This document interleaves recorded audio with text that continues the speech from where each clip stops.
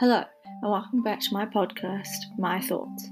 Today I'm going to talk about what I liked and what I thought about the books I'm Malala by Malala Yousafzai and the book The Boy Who Harnessed the Wind by William Kimkwamba.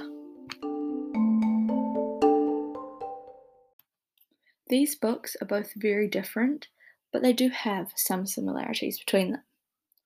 Something which is similar about both of the texts is that both of the writers want to go to school to get an education. They don't dislike school, they want to go for a reason. William gets the opportunity to go to school, even though the school he gets into isn't the fanciest or the best school that he wants to go to, and his parents still give him the opportunity to go to school, even though they need the money to survive and live.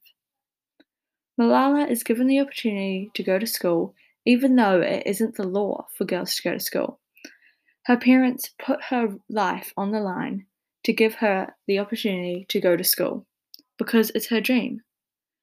Just like it was William's dream to go to school, to get an education. They both wanted to have better lives for themselves, and they both wanted to have great lives in their futures. The message these texts are trying to give us is that these children want to go to school to give them a better life, and we shouldn't take going to school for granted here in New Zealand. Our schools are safe, and our schools have the facilities we need to achieve our dreams.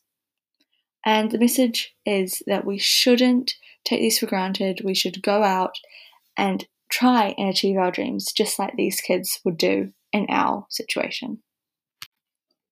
These stories help us to see that even though school might not seem good or fun when we're there, we all have dreams and we all have the ability to go to school, which has all the facilities we could possibly need to have a great education and job in our future. Our schools are safe and we have everything we need. We just need to put our minds to it and achieve our dreams. I'm going to leave you from a quote from Malala. Education is education. We should learn everything and then choose which path to follow. Education is neither Eastern nor Western. It is human.